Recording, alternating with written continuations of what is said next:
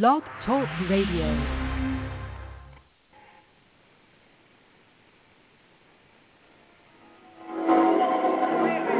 I've had some good days.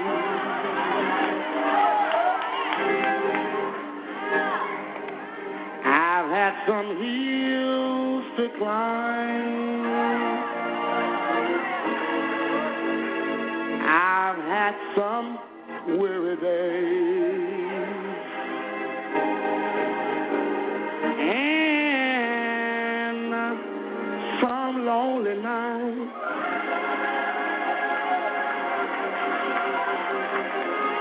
But when I look around,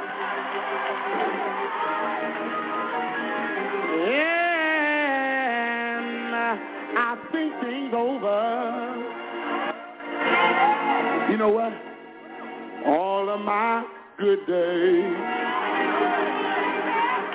outweigh my bad days.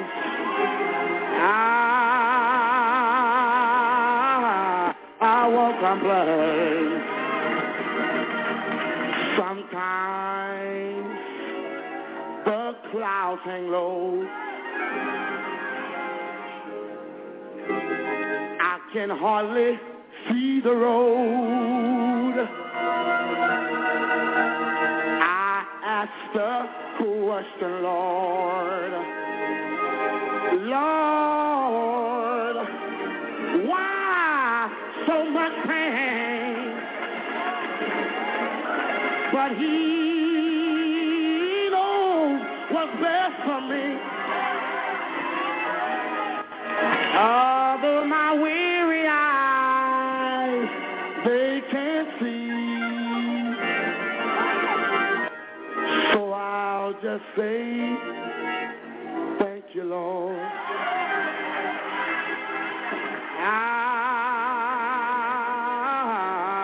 I won't complain. God has been so good to me. Has He been good? He's been good to me. More than this whole world or you could ever be. He's been so good. Tell me. Good morning. Welcome to the show. My name is Minister Michael Gray. I'm an associate minister at Second Baptist Church, where Pastor James Johnson is my pastor. This morning's scriptures come from 1 Samuel 17:32-37, and it reads, "And David said to Saul, let no man's heart fail because of him. Thy servant will go and fight with the Philistines. And Saul said to David, thou art not able to go against the Philistines to fight with him, for thou art be a youth, and he a man of war from his youth. And David said unto Saul, thy servant kept his father's sheep, and there came a lion and a bear and took the lamb out of the flock. And I went out after him and smote him and delivered it out of his mouth. And when he arose again against me, I caught him by his beard and smote him and slew him. Thy servant slew both the lion and the bear, and there this uncircumcised Philistine shall be as one of them. Seeing he has defied the armies of the living God. David said, moreover, the Lord that delivered me out of the paws of the lion and out of the paws of the bear, he will deliver me out of the hands of the Philistine. And Saul said unto David, go, and the Lord be with thee. And the title of my sermon this morning is, I'm Not Backing Down. Like David, there will be times in our lives that we will have to come face to face with our giants. As the story is told, two nations were at war, the Israelites and the Philistines. Now the odds were against David because Goliath stood 10.5 feet tall. For 40 days he called for challengers, but no one come to fight Goliath because they were afraid. We have giants that we face today. We have problems and concerns that can feel like giants. Health problems, financial problems, and marital problems can be like giants. Now, some of the things that we face are right in our face, and it scares us to think of that we are going to have to deal with these things. And they become giants, and we become afraid. We don't realize that God is with us when we deal with things, so we back down and we kind of move to the side and let these things overtake us. And we become worried, and we become frustrated, and we become annoyed by these things because we don't think that we are able to defeat them. These giants even come with nicknames like Visa, Discover, Mortgage, Cancer, Arthritis, AIDS. All these things are big. And when we see this stuff, it becomes a giant to us because we don't know the tactic for taking it down. We are powerless to handle. They stand in the valley intimidating us, scaring us, and putting fear in us. But on this morning, I have good news for you.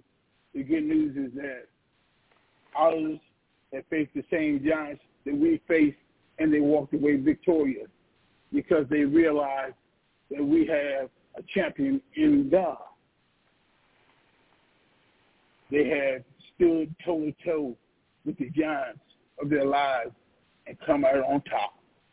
Have you ever met a giant head-on and said, no, not this time. You're not going to defeat me this time. I'm going to stand up on the word of God. I'm going to call on his name. I'm going to petition him to come and help me fight this battle. Because this battle is more than I, but it isn't more than the God that I serve.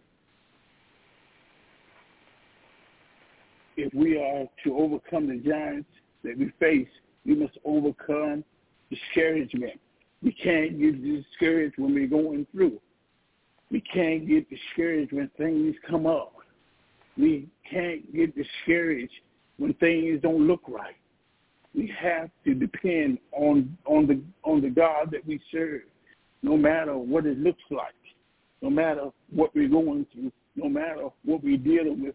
We have to realize that God is with us. He's not going to let us go in this thing alone. So there's no reason for us to get discouraged.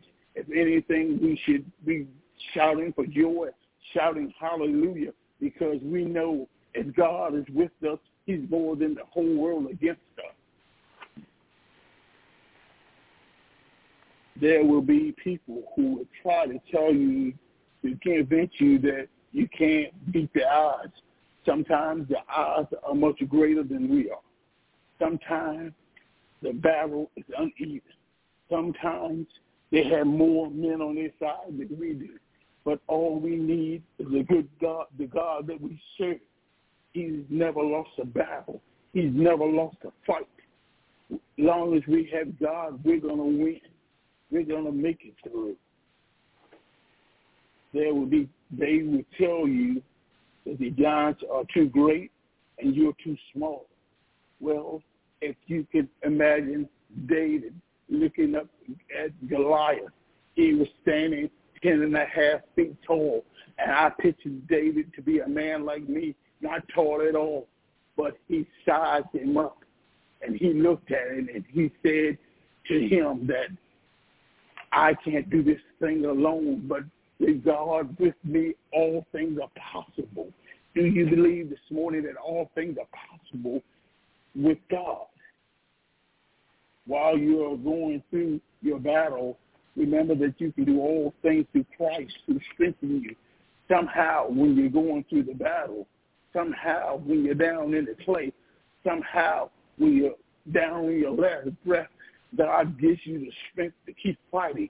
He gives you the strength to keep going. He gives you the strength to keep pushing forward and not to give up, because the battle ain't over.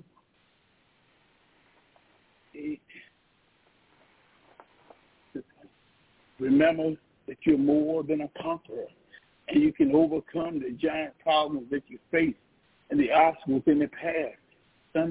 Sometimes God will make a way for you. He'll cut a path so you're able to go by, to get around that old devil, get around that old obstacle that's in your way.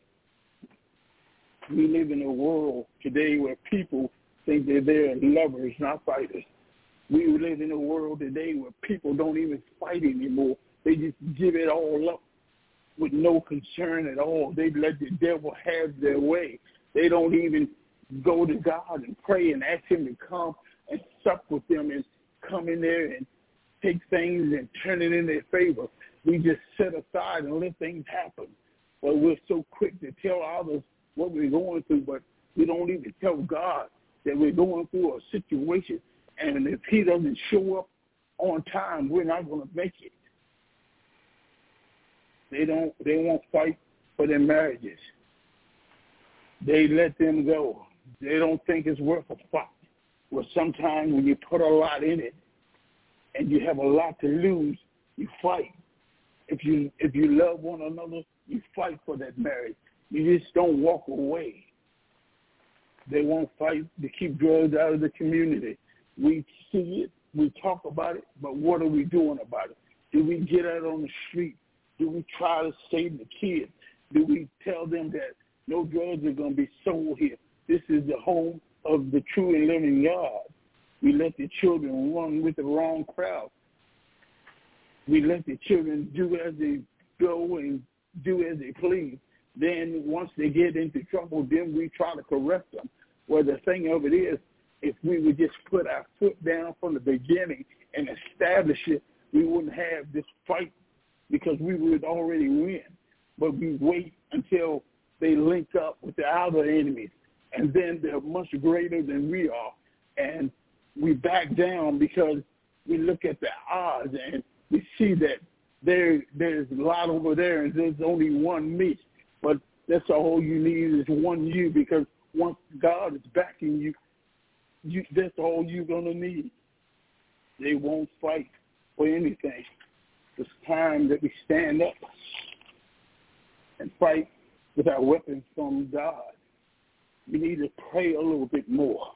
Sometimes we pray, and we pray so quick that we get up and nothing has happened. Sometimes you have to stay there for a while. You have to keep going in the upper room. You have to keep falling down on your knees and asking God and praying to God, asking him to step in.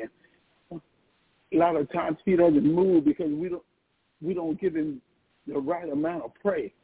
A little prayer, we don't have much power. A whole lot of prayer, we have plenty of power.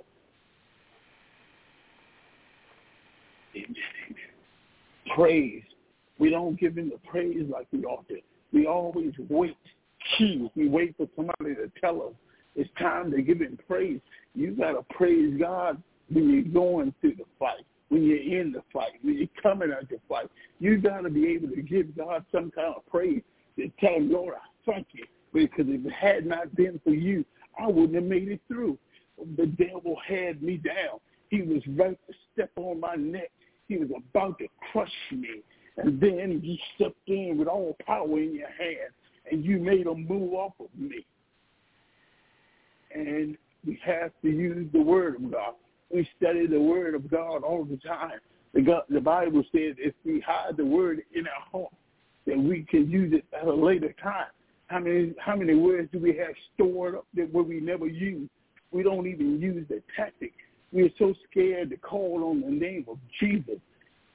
And when you call on the name of Jesus, demons will take flight. They'll have to move. the enemy that we're fighting won't move because we're not calling on the name of God. We're calling everything else, but we haven't called on the name of Jesus. At the name of Jesus, every knee shall bow, and every tongue shall confess. He'll have the devil down on his knees begging you not to call on the name of Jesus this morning. So we wonder, how did David muster up enough courage? We wonder sometimes, where did we get the courage? Where did that power come from that we were able to stand up and fight? David was able to face Goliath. It was by the hand of God. God's hand was moving all over David. David was more powerful than he knew. And the same power that God gave David, God will give you. The power that will say that you are able to overcome, that you are able to endure, that you are able to ride out whatever the devil throws at you. If he throws some stuff at you, and you're still standing, he hasn't thrown enough. Because you're ready. You're ready because God is with you. The devil can be the biggest giant that we face. Sometimes the giant is right there with us. And it's the devil. He feeds into our spirit. He feeds into our mind. He tells us that we can't do this, we can't do that. We're not able to do this. And what do? We fall victim. We fall victim to his word. And whatever he says, we believe. But this morning, I'm begging you to stand up and fight. I'm begging you to call on the name of the Lord. When the devil thinks that he has you, show him that he doesn't. Call on the name of the Lord and have him fight your battle. You don't have to fight. The Lord said, vengeance is mine, says the Lord. Why are we waiting to give the enemy victory over us? When we have all the power that we need, but yet we don't call on it. We're so afraid to call on the name of the Lord. He becomes a distraction in our lives that we can't hear from God. When we're near God and we're doing what God has called us to do, and he begins to minister to our mind and soul, distractions will come. That he doesn't want you to get empowered. He doesn't want you to get enough confidence where you're able to stand up and fight. He wants you to lay down like a carpet and let him walk right over top of you because he feels like you're scared of him. But I come this morning to let you know that the God you serve isn't going to let you lay down anymore. He's not going to let the devil take everything from you. He's not going to let the devil have his way. Oh, this morning you need to call on the name of the Lord. You need to call on the name. He makes the problem bigger than they really are. Sometimes, at times, the problem can be small, tedious, but we let the devil enlarge it on us. We let him think. We let him get to our mind because he makes the problem in our mind much bigger than it really is. And then we think that it's too big, and we're probably right. It is too big for us to handle. But if we would give it over to God and watch him work, we don't have to say a whole lot. Just give it to him and watch him do his thing. The problem with us is we don't want to give it to him. We want to fight in our flesh. And a lot of the battles that we're fighting in our flesh are only won by the Spirit.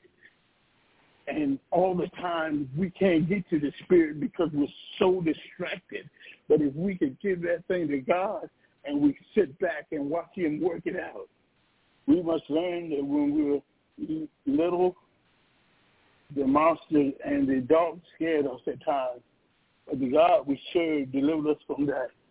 Remember when we were growing up and we used to be afraid of the dark.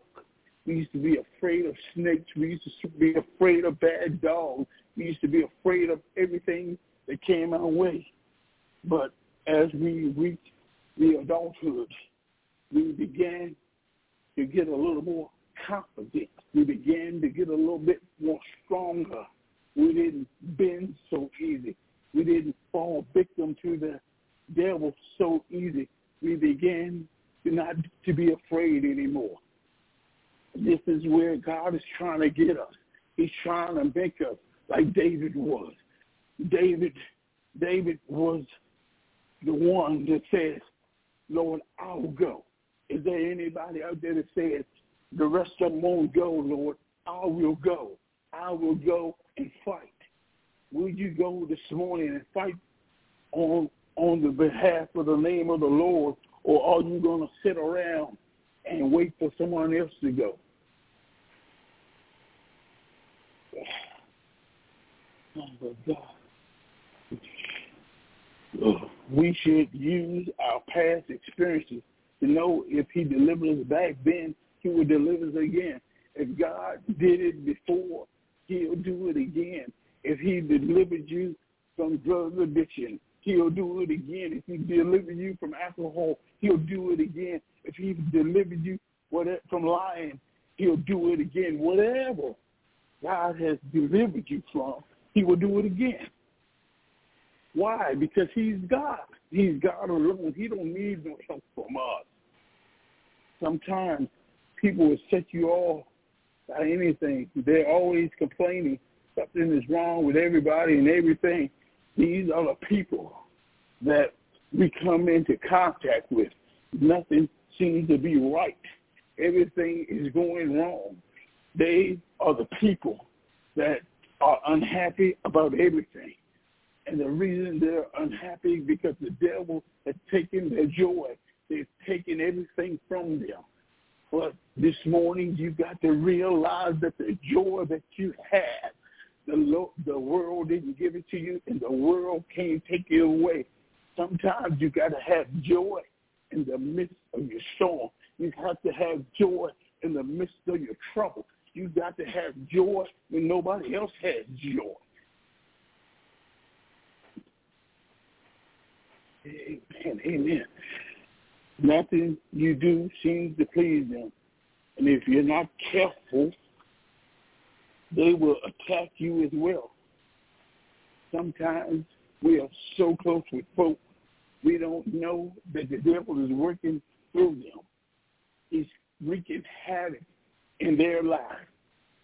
And I was always told that misery loves company. It's not that you're married with the people, but you're married with the spirit that's in them. Oh, this morning somebody needs to know that God is still God. We can face a great challenge in life when we realize that God has delivered you from your past. Has God delivered you from your past? Has he brought you a mighty long way? In spite of all the tricks, the obstacles that were set up to make you fall, in spite of all the temptation and all the things that were brought before you, you are still standing.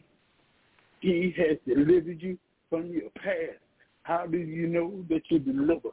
Well, you're delivered when you can go back and see the things that you used to do, that you don't do them no more. That's when you know you're delivered. If you can't go back to the things that you used to do and not be bothered, that means you haven't been delivered. He can deliver you. He can deliver you from sin and temptation. You should be able to stand for God when you face wickedness and unrighteousness, when things appear right before us.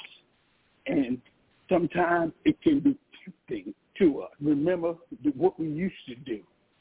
But as long as the God that we serve is in us and he's ministering to us and his spirit resides in us, we won't get pulled back in. We are able to withstand temptation. We are able to not to fall into sin. Sin is a big thing because the enemy makes it look like it's all good until you do it. And then once you do it, it's all bad. Oh, somebody, we need to call on the name of the Lord this morning and have him to come to fight our battles. Because if we don't, it's going to overtake us. It's going to take us under every test, every trial, every tribulation, make you stronger to face your giants. If you're going through something right now, if you're dealing with something right now, it's building you up to make you stronger. Oh, sometimes you say, Lord, why me? Why do I have to go through this? Well, God is saying that I'm making you stronger because somewhere down the road, you're going to have to stand up to your enemy. You're going to have to stand up to the Goliath of the world, and you're going to have to rely on the word of God. You're going to have to rely on prayer. You're going to have to rely on knowing that God is able to bring you through this morning. Goliath may look big by eye, but he's small to God. He's big to us, but he's small to the Lord. You will be able to say God did it before. He will do it again. He will do it over and over and over and over again. He will make you into where you are steadfast and unmovable. The things that used to move you to the side, the things that used to cast you down into the pit on this morning, you don't have to deal with that anymore. The God that you serve is standing in your place, or he's going to defeat your giants on this day. He's lining them up one by one right now. Cigarettes, they got to go. Drinking has got to go. These are the giants that the devil has set before you. Fornication has got to go. Lying, backstabbing, backbiting, all that are giants in your life that we face. We will be able to conquer our giants in life by our faith. Our faith has to be made strong. We have to stand together in faith. We have to be able to be stronger than we've been before. We have to be able to stand on the word of God. Sometimes when you build a house, the first thing you pour is the foundation. But our foundation should be the word of God. We should be able to stand on his word and believe that whatever he said is going to come to pass. By faith, we were able to stand for God. In the midst of trials, in the midst of tribulation, we should be able to stand for God. He stands for us in our time of trouble. Now we have to stand for him and declare his word. We have to say, giants, you will not defeat me. Giants, you will not hang me back. We're speaking to the Goliath in your life this morning. We're speaking to the things that seem to overwhelm you this morning. We're telling it that they have no place here. That you are a child of God and that God is fighting for you. Amen, amen, amen, amen. Bless your name, Lord. Prayer is, the line is open now. Is there anyone standing in need of prayer this morning for the giants that's in your life? Yes, give us a corporate prayer. Amen. As we come this morning, Lord, we don't know the giants that people deal with. Father, we pray right now as a whole, Lord, that you would step in, Lord, that you would remove the giants, Lord, that keep causing your people to fall back and not stand up. Lord, we know that there's Goliaths out there, but if we put our faith and our trust in you, Lord, we know you're able to make a way. We know you're able to bring us through, Lord.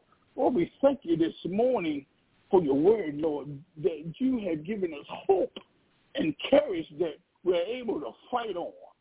Oh, Lord, empower us right now, God, that we won't just lay down by the roadside and let Satan have his way.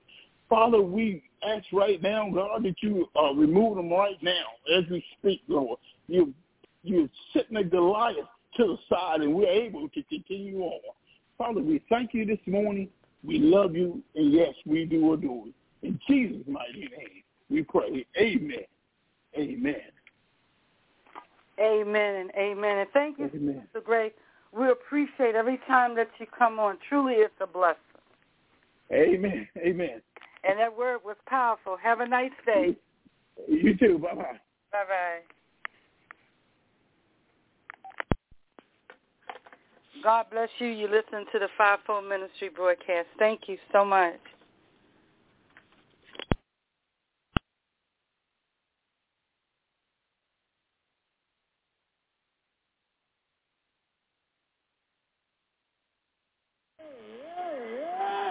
It dries all of my tears away. Turn my midnight in today. So I'll just say thank you, Lord. I've been lied on, but thank you, Lord. I've been talked about, but thank you, Lord. I've been misunderstood, but thank you, Lord. You might be sick, body racking with pain, but thank you, Lord. The bills are due, don't know where the money coming from, but thank you, Lord. Thank you, Lord. Thank you, Lord.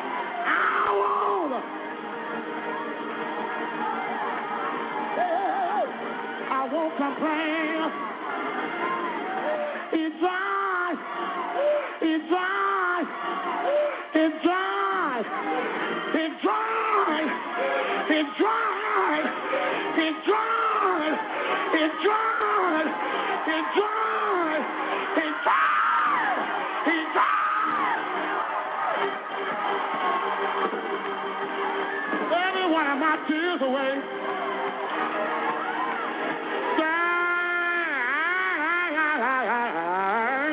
My midnight in today.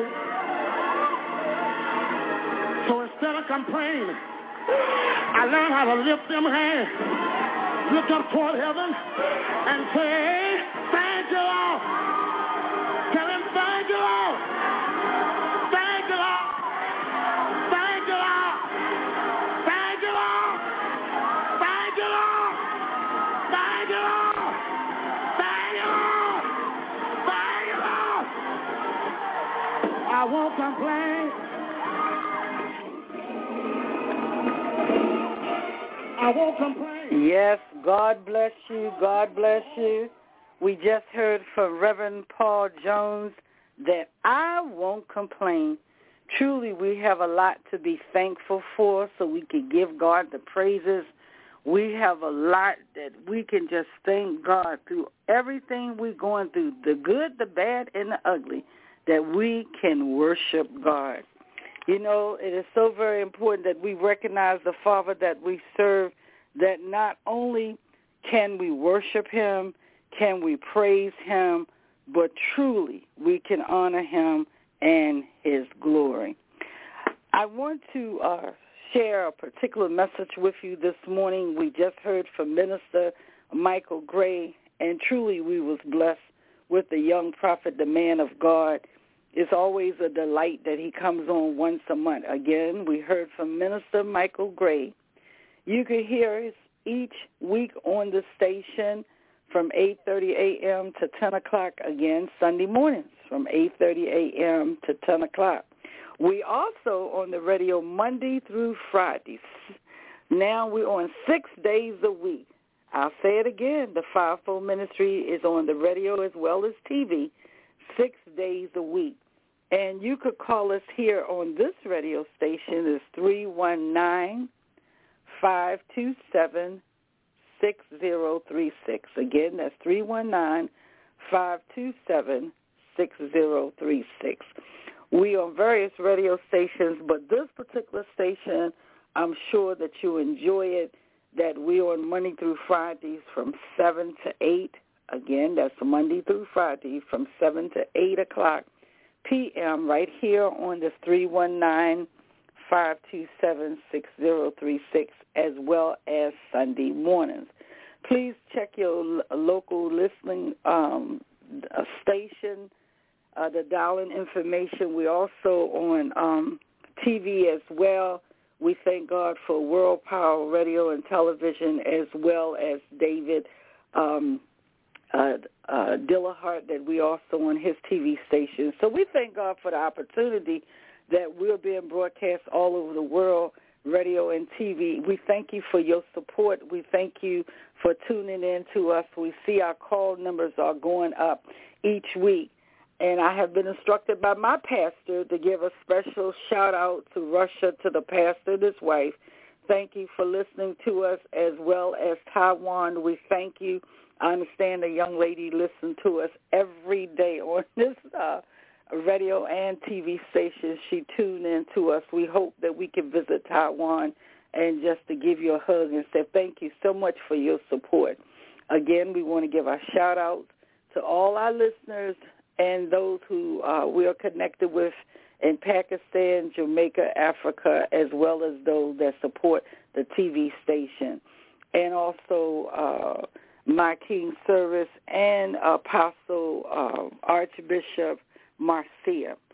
And I want to say again, as I had said last week, I was able to fellowship at Carter Memorial Church here in Baltimore, Maryland. I'm going to support them again today. That's Carter Memorial Church on Popperton Street. We were able to, last week, we were in attendance with Bishop S. Younger. That's Bishop S. Younger.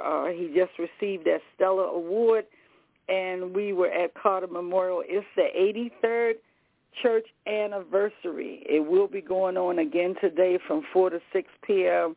It has been initiated all week long, matter of fact, all month long. So last Sunday we were able to enjoy the preach word. We want to bring it to you today. This is Bishop S. Younger. God bless you. Let us sit back and enjoy the word.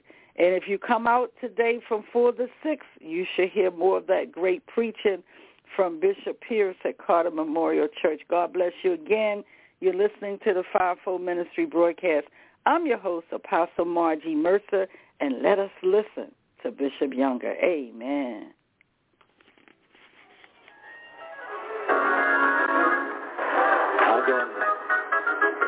I'm going to sing one of my CCM songs. I'm so glad I'm saved and I'm sanctified.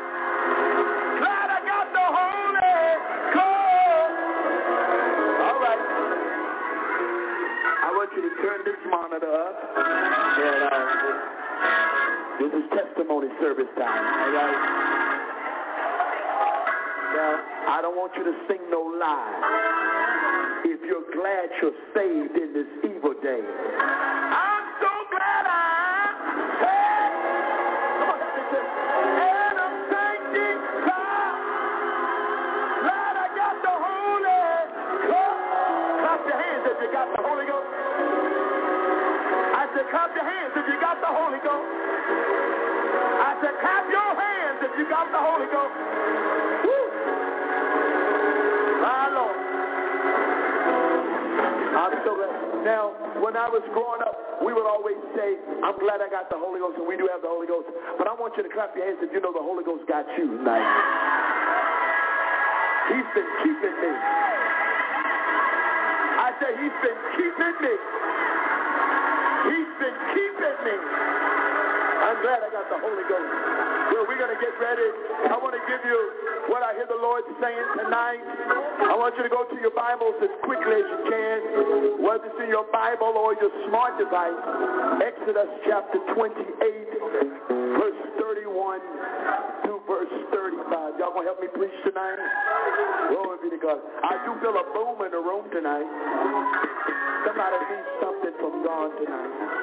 Exodus chapter 28, verse 31 through verse 35. When you have it, I want you to say, I have the bread. I have the bread. And thou shalt make the robe of the ephod all of blue. And there should be a hole in the top of it, and in the midst thereof. It shall have a binding of woven work round about the whole of it, as it were with the whole of the habergeon, that it be not rent. And beneath, upon the hem of it, thou shalt make pomegranates of blue, and of purple, and of scarlet, thank you so much, round about them thereof. And bales of gold between them round about, a golden bale and a pomegranate, a golden bale and a pomegranate upon the hem of the robe round about. And it shall be upon Aaron to minister, and his son shall be heard when he goeth in unto the holy place before the Lord. And when he cometh out, that he die not. I'm going to read verse 35 again. And it shall be upon Aaron to minister, for him to serve, and his sound shall be heard. And all of God's people said amen. Before you sit down, I want you to scream this at your neighbor. You can sit down. Tell them, don't lose the sound. To be seated in the presence of the Lord. Don't, Carter, I come to celebrate your anniversary, but I want to tell you, don't lose the sound. There's a sound to holiness. There's a sound to Pentecost. Scream at somebody on your road, tell them, don't lose it, don't lose it. Don't lose the sound. Don't lose the sound. I started a dialogue this morning with the Ram Church International this morning, talking about worship. In our present-day church culture, we have made worship a genre, and we made worship a style. I'm going to be honest with you. Recently, I've had to engage in the gospel music industry. Something that I never desired and something I never anticipated. There's some people you rather know at a distance.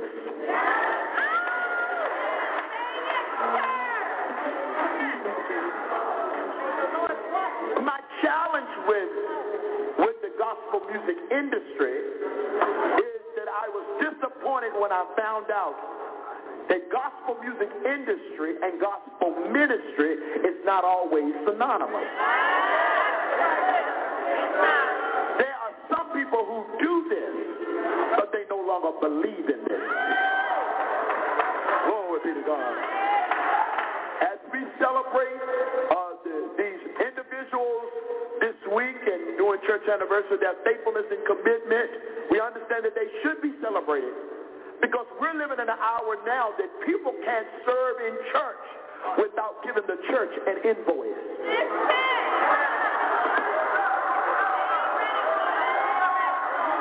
It used to be a time when people volunteered, but people don't volunteer anymore.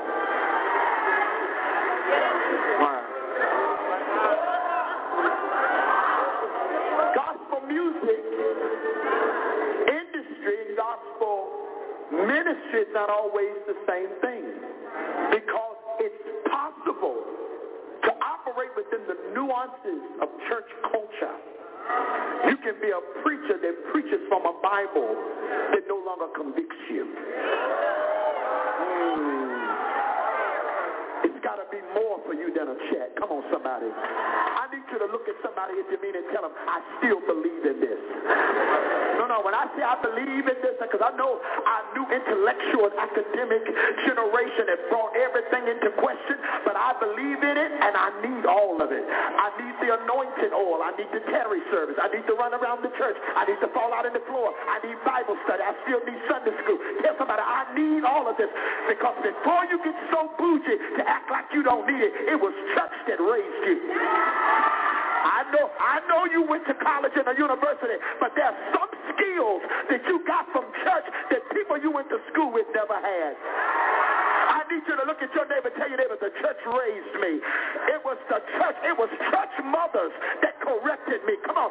It was my pastor that when my mother's voice wasn't strong enough, Bishop could say something. You call it cult when it was really culture that God used to save our lives. Yeah. So what is worship? What is worship? Because some of you in our shift of transition in church culture, many among Pentecost have now folded their arms and crossed their legs, and they say, I'm not a praiser, I'm a worshiper.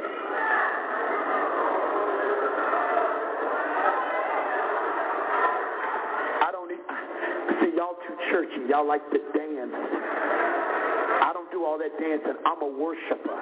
But I want to lift to you that praise is not a fast song and worship a slow song.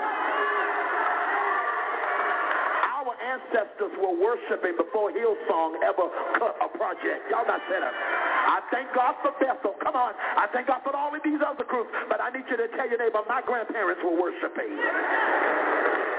How do I know they were worshiping? Because worship is not a style. Worship is a posture. I said it's a posture.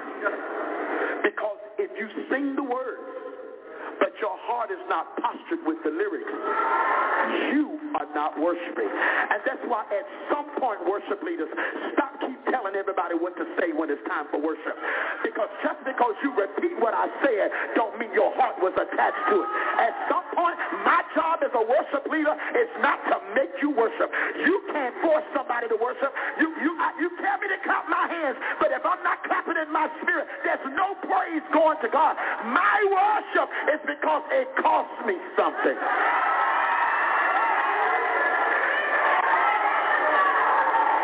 So, Abraham said, y'all praying for me? I feel my strength coming. Abraham says to his servants, stay here. Because we got a worship set. No, that's not what he said. He said, stay here because we're going, me and my son are going up there to worship. It already tells me that in order to truly worship God, an ascension must take place. You can't run straight off the street and take me somewhere you ain't been all week. Come on. You got to ascend. We keep talking about God send it down. But let me tell you, in this hour, he's not sending something down. It's time for you to come up to it. Hey, it's time for you to, I need somebody to come and talk to me here. Zion is calling for us to ascend. I need you to look at the people on your tell them, ascend. It's time for us to go higher. Hallelujah. God is requiring another place out of us. We keep shouting, I'm going to another level, but another level is coming up out of you. But you got to ascend. There are some things you will never see and experience in God until you ascend. Let me just give you a reference for that, and I'll move really quickly. Peter, James, and John, come here. We're going to the mount. They go up on the mount, what we call the Mount of Transfiguration. While they're there, the Bible says while Peter, James, and John is there on the mountain, Elijah and Moses shows up. And they said, oh my goodness, Moses and Elijah. Oh my goodness, Moses and Elijah. The question is, how did they know it was Moses and Elijah? Peter, James, and John, hallelujah, they are born at a time where Moses has been dead for generations and Elijah had been taken up in a chariot. So how did they know? There was no Facebook. Come on.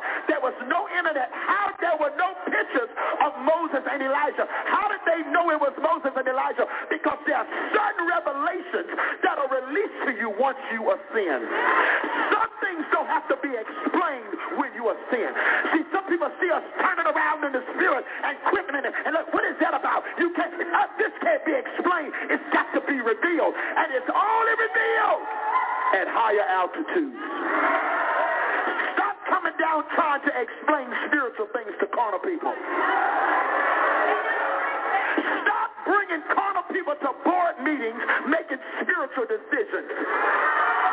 Stop looking at your carnal friends for a spiritual reference. Hallelujah. Abraham says, y'all be seated please. Stay here. My son and I are going to worship. All of us in here that knows the instructions of Abraham, we know this means Abraham is going to lay down his son, and he calls laying down his son worship. And most of the time when we talk about laying something down before God, we talk about sin. Something that's toxic. Something that's corrupt. Something that's dysfunction. Oh, I had to give it to God. But real worship is not when you lay down something that's bad. What happens when God inconveniences you to lay down something that he gave you? He gave you the child, and then you have to give the child back to God. Y'all know, hallelujah. He gave you the child. Now he's requiring you to lay down the child for a purpose that's greater. You haven't worshiped God until you've been confused by God. I said something totally off. At least 20 of you all know what I'm talking about. The rest of you just eavesdrop. Have you ever prayed for something and the thing that came to you was not what you prayed for? You haven't worshiped God until you worship him in the midst of your questions. I need you to tell your neighbor, I don't understand God, but I worship him. Okay, I'm going to give y'all a moment. I need everybody in this room to praise God for the last thing he took.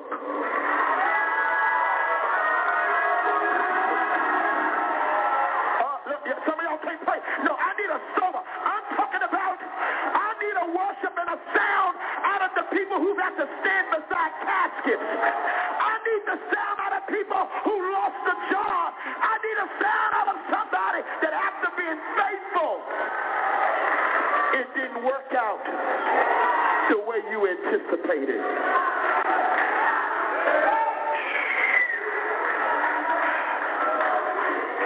Abraham calls it worship. See, we romanticize. Y'all be sitting really quickly. And next time we get up, we're going to close the service. We romanticize the book of Job. But what you have to realize is that Job did not have the book of Job to read. To the point, there's a conversation that God is having with Satan concerning Job's life.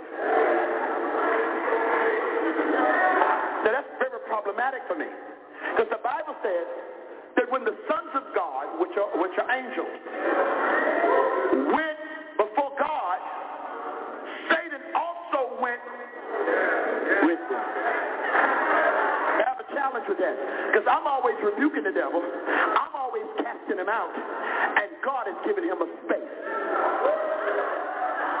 Now, my issue is, I know y'all just read across the Bible and don't pay no attention, but my issue is, why is the God I serve and the devil that's trying to kill me having conversations? He's not rebuking Satan. He's just asking Satan, where have you been? And in the presence of God, Even a liar got to tell the truth. All you got to do is get up in the Holy Ghost. God will reveal every serpent spirit in your church. He'll reveal every lying demon. All you got to do is cut the fire on. He says, where you been? Going everywhere I can, seeing who I can destroy. And it wasn't Satan. It was God that brought up Job. I mean, have you considered Job? Put your finger on somebody's shoulder and tell them, God must be bragging on you.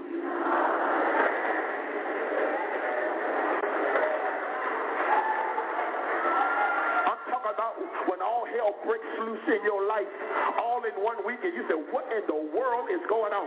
I can handle it if it was one thing, but before I can recover for one thing, something else happening to you. Would somebody tell them, God is bragging on you?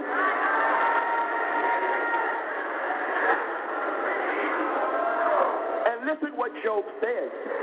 Once everything is taken from him, he says, first of all, when he finds out that all of his children die in one day, this is a multiple casket funeral. He shaves his head. He rips his garment. In other words, he grieves. That's his humanity. And I think the church, along with our worship, we need to have some group sessions. No, really. No, last week instead of Bible study, we had a group grief counseling session at our church. Because what we realize, we do praise well, and we rejoice with those who rejoice well, but we don't do good mourning with those who mourn. We need you to get over it as quickly as you can. Go back to serving so we'll feel better. Y'all not standing to me. And just because you got past it don't mean you got over it. And some of the stuff we're dealing with in church is unprocessed grief. I said some of the toxic things we're dealing with in church is because we haven't taken time to process our loss. Yes, they left the church, and we're glad they left, but you're not being honest about the fact is that you opened up your heart to people who trampled it again. The betrayal did not feel good. And now you're making new people pay for what old people did. And now when new people join the church, you clap your hands and welcome them to the church. But the real question in your mind is two questions. Who sent you and how long will you stay? Because we haven't processed grief well. Job shaves his head and he rips his garment. I need you to look at your neighbor and tell your neighbor, you have permission to be human. Anytime we talk about the anatomy of Yeshua, the anatomy of Jesus, we put strong emphasis, especially of this apostolia, or this oneness movement, we put strong emphasis on the deity of Jesus, that he's fully God. But oftentimes, we don't acknowledge enough the fact that he's also fully man.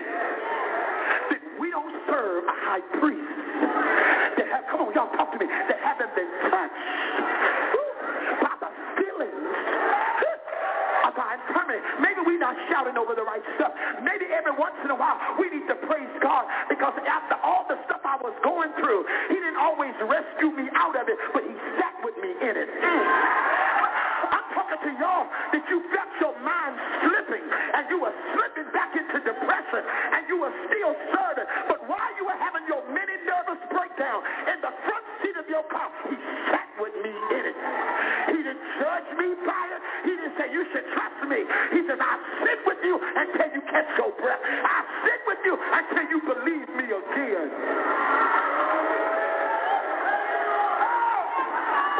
He sat with me in some stuff. While my mind was going back and forth over what I believed, after I prayed and after I served, and he still let my family member die, I sat in my grief. And he gave me space to be human. But what did he do? What did Job do after he shaved his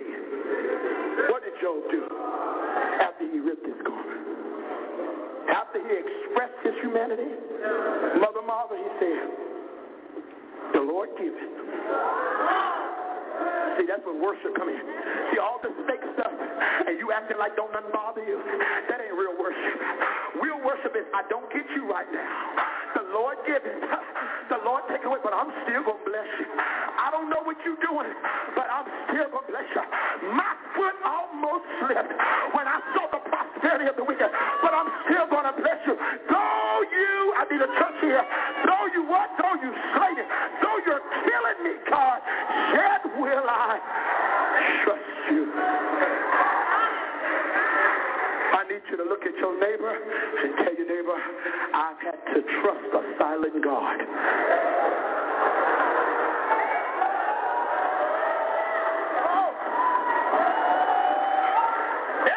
Everybody can rejoice as long as he's talking.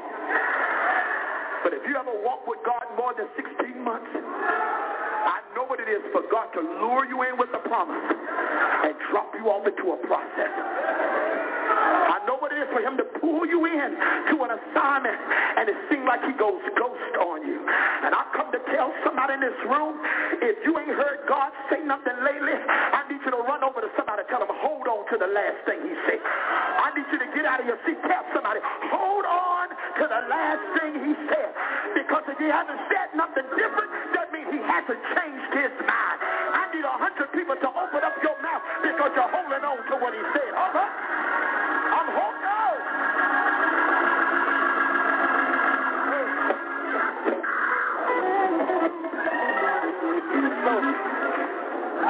So it's not worship.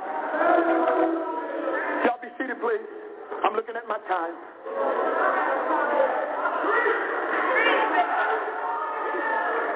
Kevin, it's not worship until it costs you something.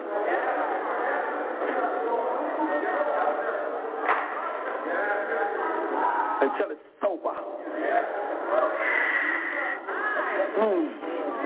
Until you've been disappointed by him. Because one thing about God, he loves you. He cares for us. But God is more consumed with his glory than he is your comfort. Oh, I know that ain't a good preach right there. But he'll let you go through an ugly season. And then turn around and give you beauty for ashes. He'll give you strength for fear. He'll give you a garment of praise for the spirit of heaviness. And I want to stop right here, and I need to get back to my text. But I come to tell somebody that have gone through a heavy season, God told me to tell you, you're on the other side of it. You may not even know it. You may not even feel it. But God told me to tell you, you're on the other side of it. Hallelujah. Hallelujah. I come to tell somebody, by the time you wake up in the morning, the heaviness will not be there.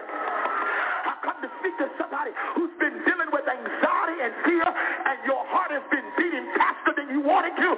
God told me to tell you, by the time you get up in the morning, I'm going to regulate your heartbeat. I need somebody in this room that over the last 90 days, you've had to deal with some stuff privately without communicating with a whole lot of people. I want you to take 30 seconds and get your therapy. Open up your mouth and shout right now.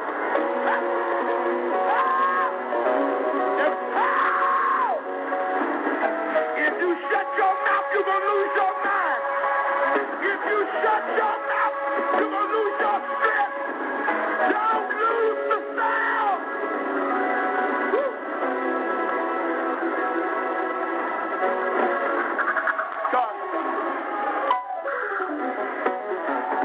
God.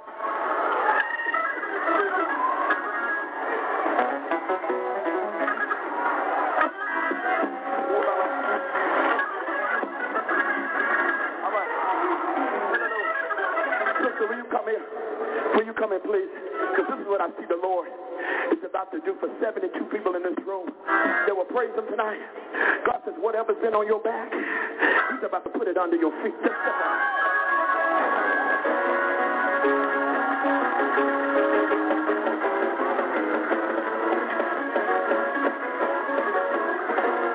I didn't know she was going to dance.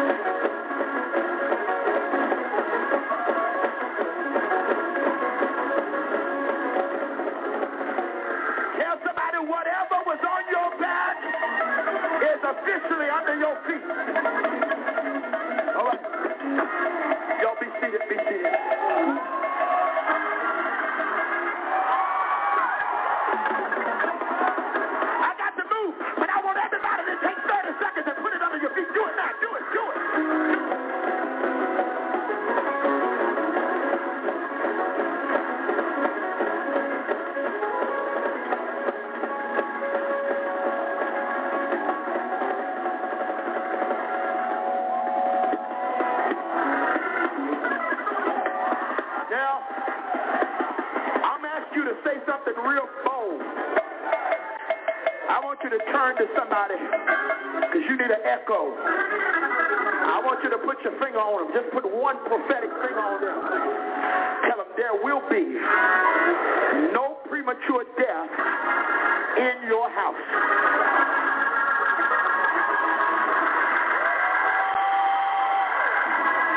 You're not about to have a heart attack. You're not about to have a stroke. There will be no premature death. No premature death.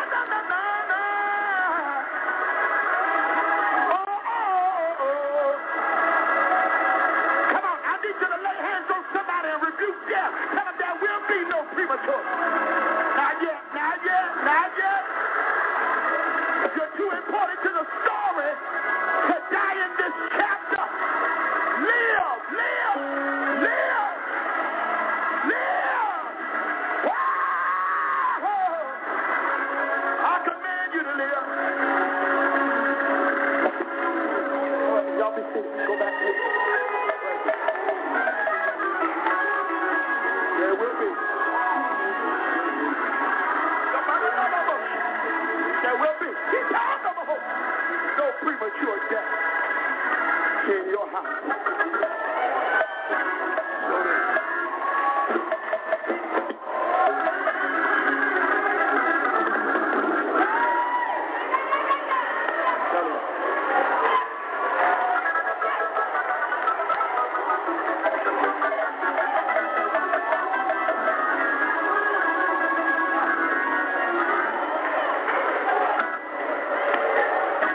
I just needed to serve notice on the shadow that's been following you.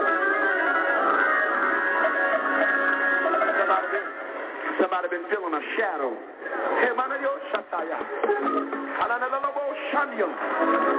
Somebody been feeling a shadow. Somebody in this room, you've experienced death in your family, but I need you to tell somebody you don't have to die where they died. God said more. Oh, get up.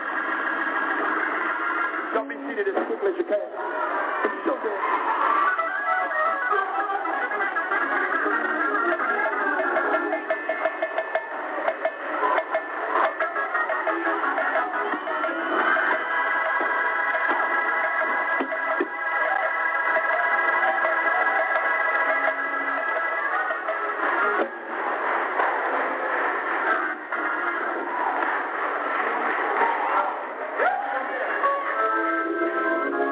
As quickly as you can.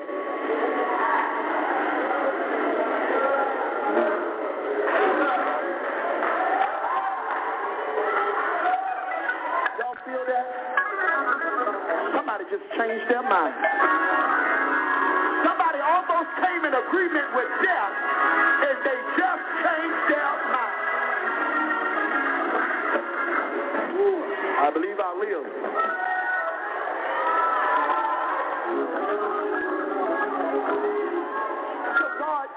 God was so intentional about worship. And I'm thankful for the hour that we're living in and the benefits of this hour. The benefits of technology. Instruments that accompany us in worship. When I was growing up, we used to say, we don't need no music, but we would wait for the music to come back in, right? I mean, now musicians come with laptops and stuff. I don't even know what's going on. We have liturgical dances. I don't know if y'all we didn't have that growing up. I mean, liturgical dance. The only flags you were going to see was a mother swinging a handkerchief. That was the only color guard we had.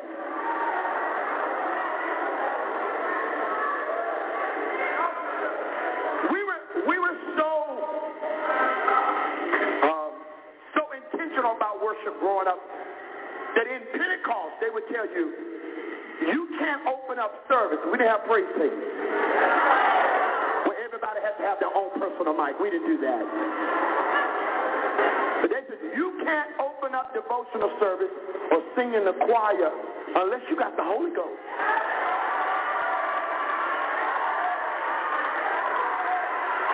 And sometimes they would give you grace and says if you don't have it, you got to be actively seeking. That means every time they open up the altar, you got to come forth. But now we're living in an hour where people have learned the holy dance, but they don't have the Holy Ghost. And not only do they not have the Holy Ghost, they don't desire it. And what has happened now, we have become, and y'all hear what I'm saying, I don't come to fight anybody, I just want to bring context to what I'm saying. We have become so non-denominational in our fellowship that we've gotten some great benefits from it. The only challenge is that in our ecumenical fellowship, there are people who have learned the culture of Pentecost. They shout like us. They dance like us.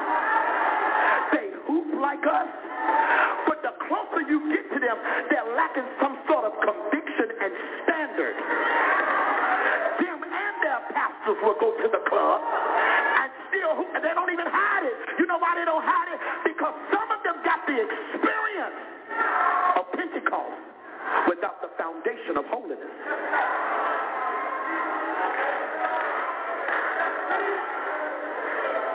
And God has always been intentional about how he wants to be worshipped. I'm so thankful for this liberty that we have. I mean, we have great liberty. If you say the church is too strict now, you have no idea.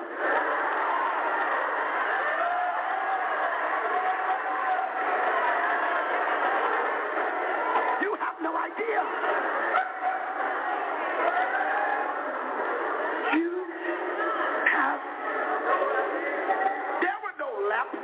In the 40s and 50s and 60s. I'm not fighting y'all. It's not a fight, y'all. Why? There were no lap scarves needed.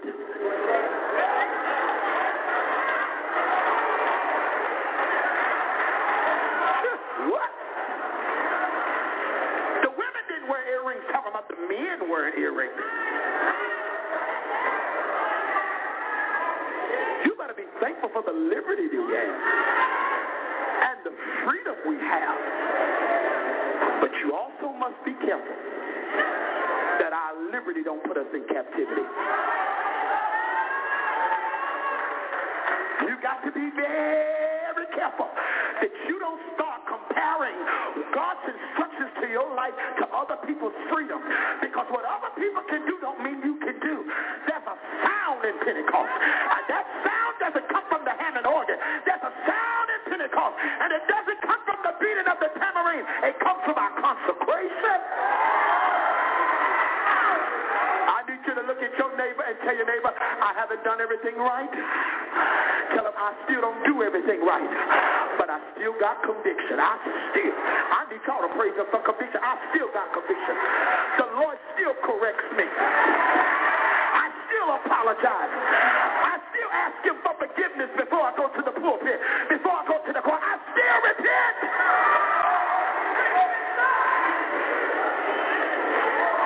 When I was growing up, if you got to church early, you go to the altar and pray. If you got there late, you got down at your seat and prayed. You don't come straight out of your car with Beyonce in your ear and run straight to the microphone and try to lead me somewhere.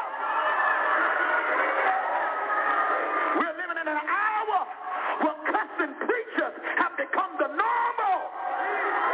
Oh, y'all preachers didn't say none of it. Y'all cussing? Y'all ain't saying it. Come on.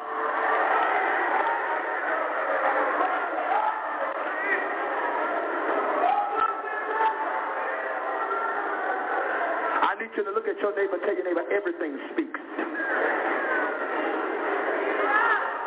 How are you going to serve in the church and your Facebook post is anti-church? How in the world are you going to lead choir rehearsal and then make a subliminal message about your minister of music? There's no meeting necessary, text them and tell them you are dismissed. And you definitely not going to get a check from us. And then everything speaks. And not just what you post, but also what you like.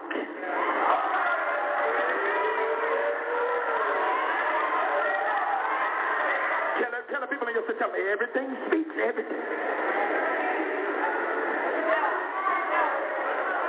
We are casual. Wade, and I'm thankful for it. I'm thankful that we can put on our jeans and our T-shirts and come to church, because it's really not about that. It's really not about that. But we're seeing something that's happening. Where casual church is beginning to produce casualties. Oh, y'all done shut down on me now. Uh-oh. Desculpa, brasileiros. I'll be coming back to Brazil soon because these people are about to fight me in here. Hear what I'm saying to you. It really has produced casualties. Until now, we prepare to come to church with the garments on that accentuates us and not God. How much snatching do you need? And I'm not just talking to the women. I'm talking about some men. Come on. How much we got to turn away so we're not distracted?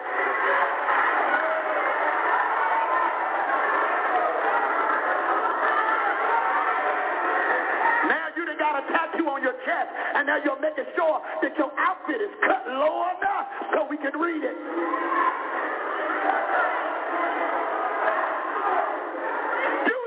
Walk in your freedom, but what about your assignment? Oh, what about your assignment? Well, this is my body. Really? The Bible says you've been bought with the price, and I beseech you therefore, brother. If y'all help me preach, I'll move on. By the mercies of God, that you present your body. It's a living sacrifice.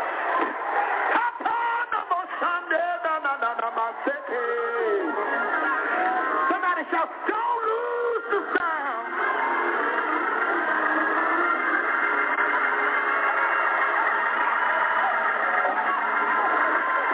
Oh, don't lose it.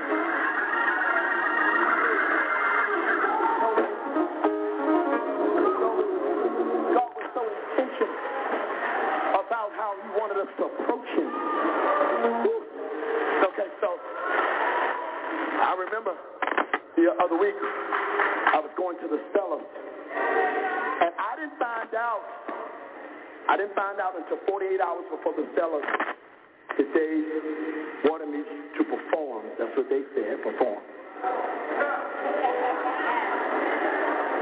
And I'd already, in planning for the cellar, I had stylists reaching out to me and said, we would love to style you. And you don't even have to pay for the clothes. We will give you the clothes. All we ask you to do is give us credit on social media. We love your ministry. We would like to style you. And I said, I'm good. One night after Ramp DMV service, Brother Sean Fendel walked up to me, to God be the glory for you, and said, Bishop, who's styling you? Because I can call the guy. You know the guy. I said, I'm good, Sean. He said, Bishop, what are you wearing? I said, I already got what I'm wearing, Sean. Sean says, please don't tell me you're wearing that robe. I said, I am wearing my robe.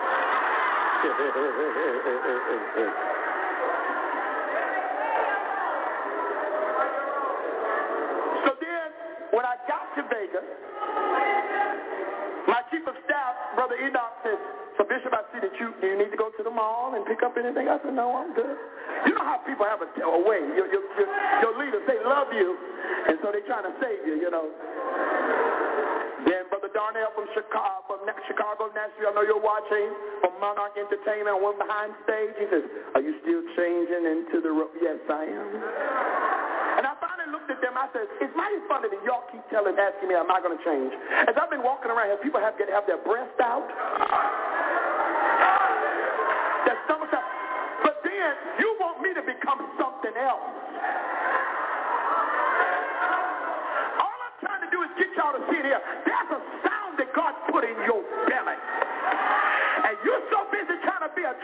counterfeit of what you think people want instead of being who God needs.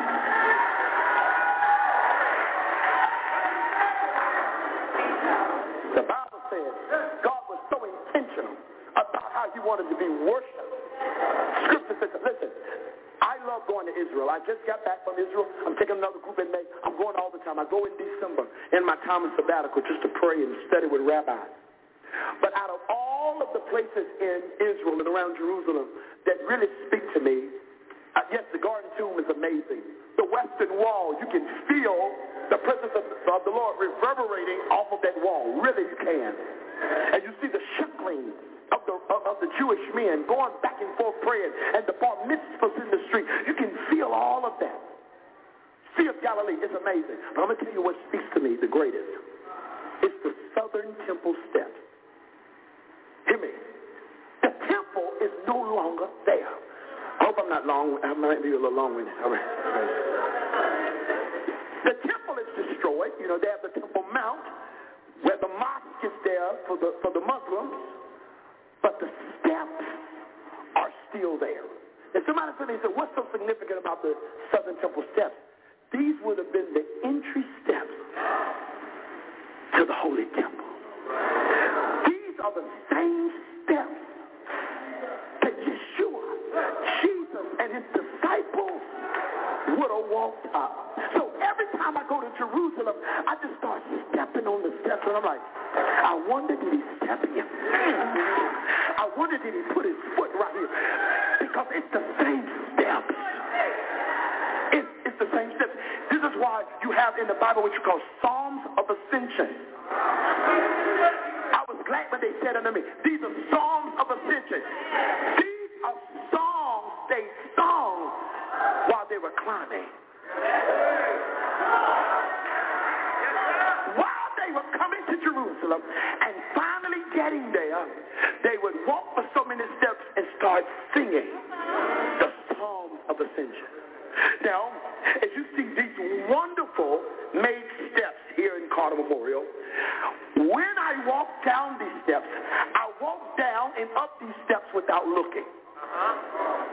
But you can't do that at the Southern Temple steps, because the Southern Temple steps are uneven. So, intentionally, the rabbi says they made the steps uneven so no one could casually ascend. Every step has to be a careful step. Every step has to be an intentional step. Because God was intentional about how he wanted to be worshipped. And even down to what they wore. From the priest to go into the holy place. Serving the people. Being a proxy. Being a liaison between God and his people. He would tell them, here, come here. Let me put this breastplate on you. This breastplate had 12 precious stones. Because there was one stone that represented Asher. Another one that represented Benjamin. Another represented Dan, Ephraim, and Manasseh. Judah, Zebulon, Naphtali, Issachar. He could have made them rocks, but he made them gems. Because he was communicating to the preachers that my people are precious to me.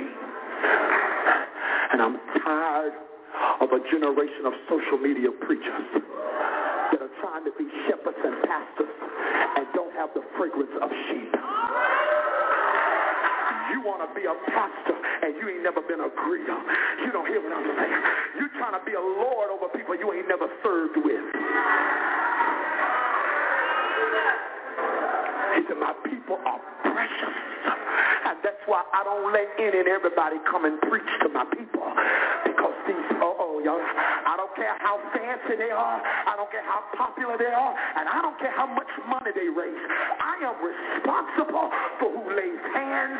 Oh, that's why you come on, Carter. You better thank God you got a pastor that everything don't run through here.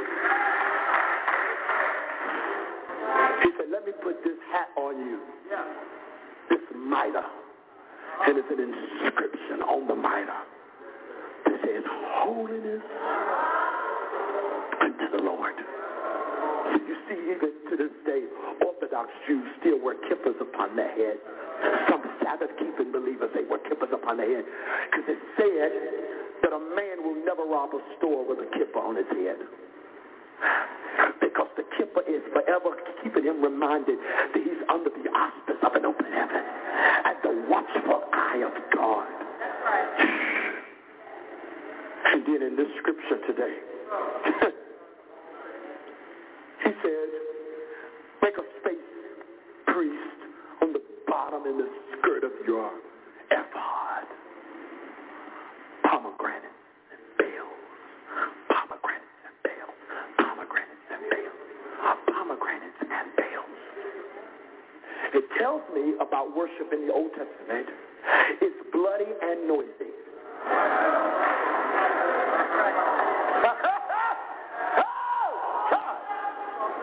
It's bloody and noisy. Pomegranates and bales.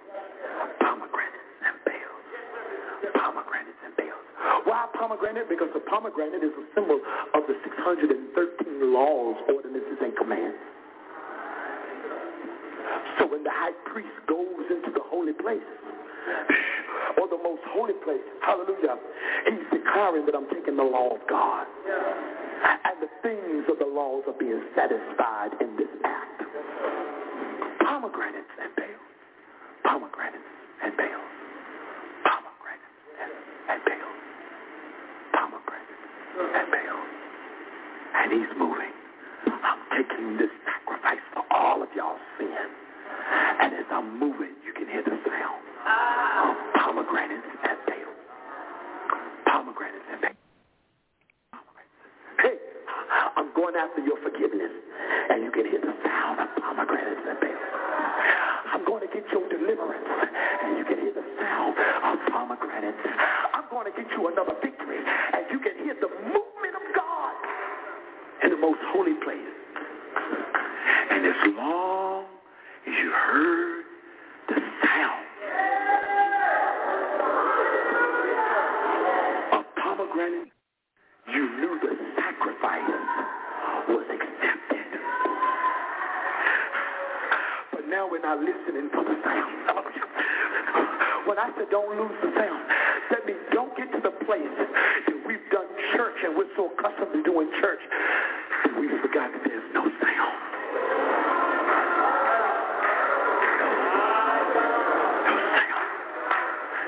I don't care how many people applaud you.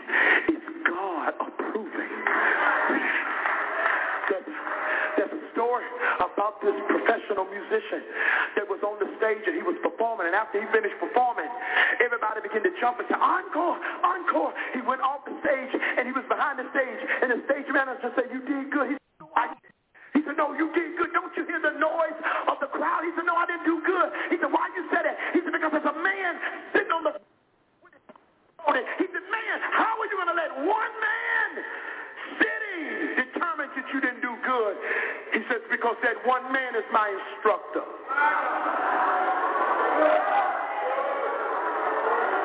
And some of us are getting intoxicated with the applause of the wrong crowd. My God. It's not important to me that I be everybody's popular preacher. It's important to me doing this, I still have the sound. I still have the sound. So the Bible declares that when the priest moved, there was a sound with this movement. In 2010, an earthquake 7.0 hit Port-au-Prince, Haiti.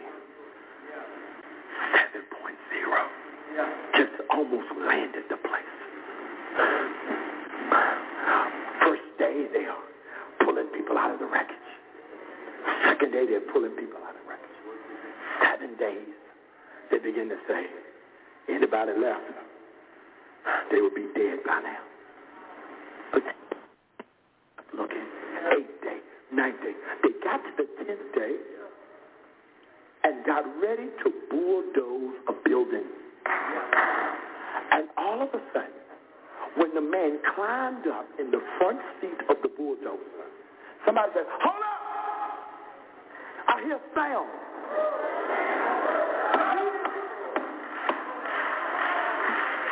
He said, what? No, he said, I hear something. I hear something. And they heard somebody singing. It was an 84-year-old woman under the wreckage. And a sound saved her life. I need somebody to open up your mouth right now because there's victory coming to you because of your sound. Oh, come on! Don't lose your sound. Come on, Zion! There's a sanctified sound in your belly. I need to hear it out of this session. Come on, Zion! Come on, I need you to get on your feet and start praying. Lord, I'm asking you to send another wind, God. You brought this church to another place, but send another wind, God. Send a wind of revival, God. Send a wind of Pentecost, God. Come on. God. Release the sound of the shofar, God. I want you to lay your hands on your neighbor's shoulder and tell him there's more in you. There's more. God wants a sound out of you.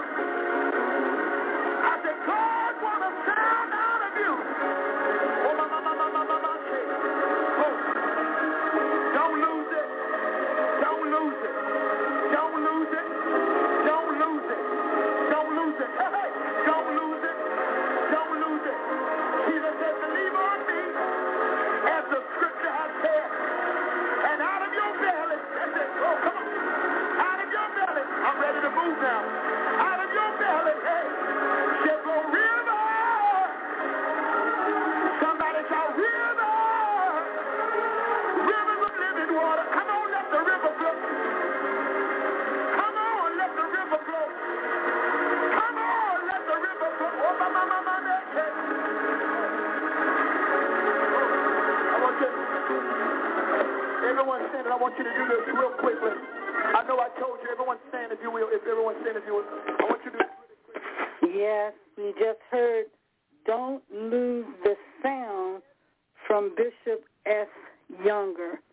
Again, don't lose that Holy Ghost Pentecostal sound of worship. There's a special way that you worship to God, not praise God, but worship to God. We are so grateful for Bishop S. Younger from the RAMP, R-A-M-P Church. We're going to listen to part 2 tomorrow. I will be playing this revival tape in its entirety because I think it's very important that we understand what is worship and what is praise. As I told you before, I just enjoy just praising and worshiping God with all types of genre music. And truly, the preacher is giving us some good information and some good teaching lesson. God bless you again. You've been listening to the Fivefold Ministry broadcast. I'm your host, Apostle Margie Mercer. Again, we was at Carter Memorial Church, and we enjoyed that revival service with Bishop Younger.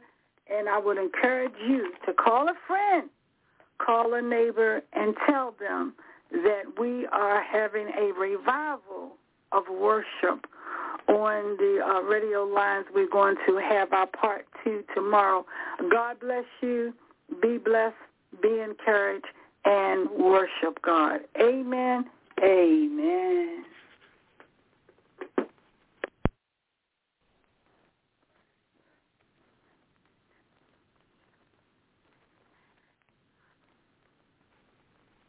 With the Lucky Land Slots, you can get lucky just about anywhere. This is your captain speaking. We've got clear runway and the weather's fine, but we're just going to circle up here a while and get lucky. No, nothing like that. It's just these cash prizes add up quick. So I suggest you sit back, keep your tray table upright, and start getting lucky. Play for free at LuckyLandSlots.com. Are you feeling lucky? No purchase necessary. Void where prohibited by law. 18+ terms and conditions apply. See website for details.